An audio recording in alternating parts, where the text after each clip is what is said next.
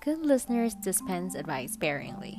During the darkest hours of the Civil War, Lincoln wrote to an old friend and fellow lawyer, Leonard Swett, in Springfield, asking him to come to Washington.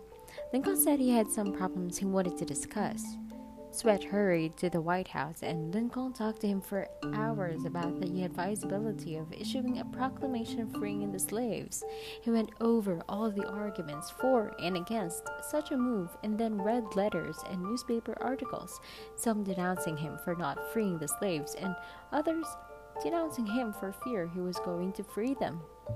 After talking far into the evening, Lincoln shook hands with his old neighbor, said goodnight, and sent him back to Illinois without even asking for his opinion. Lincoln had done all the talking himself. That seemed to clarify his mind. He seemed to feel easier after the talk, Swett said. Lincoln hadn't wanted advice. He had merely wanted a friendly, sympathetic listener to whom he could unburden himself. Those who are experts at love are very chary of advice. When people bring you problems, they may appear to want your opinion. They may even say they need advice, but more often than not, they won't thank you for simply listening because you help them get the problem outside themselves and on the table between you.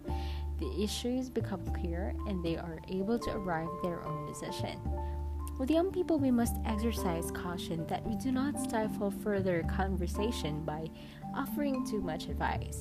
Philip Wiley, analyzing the gap between the generations, says, "The fundamental complaint of young Americans does not refer to the hypocrisies, lies, errors, blunders, and problems they have inherited.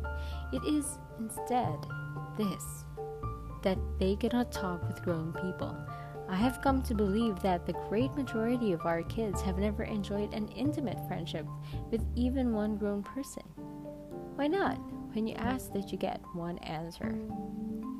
Their efforts to communicate with us are invariably and completely squelched."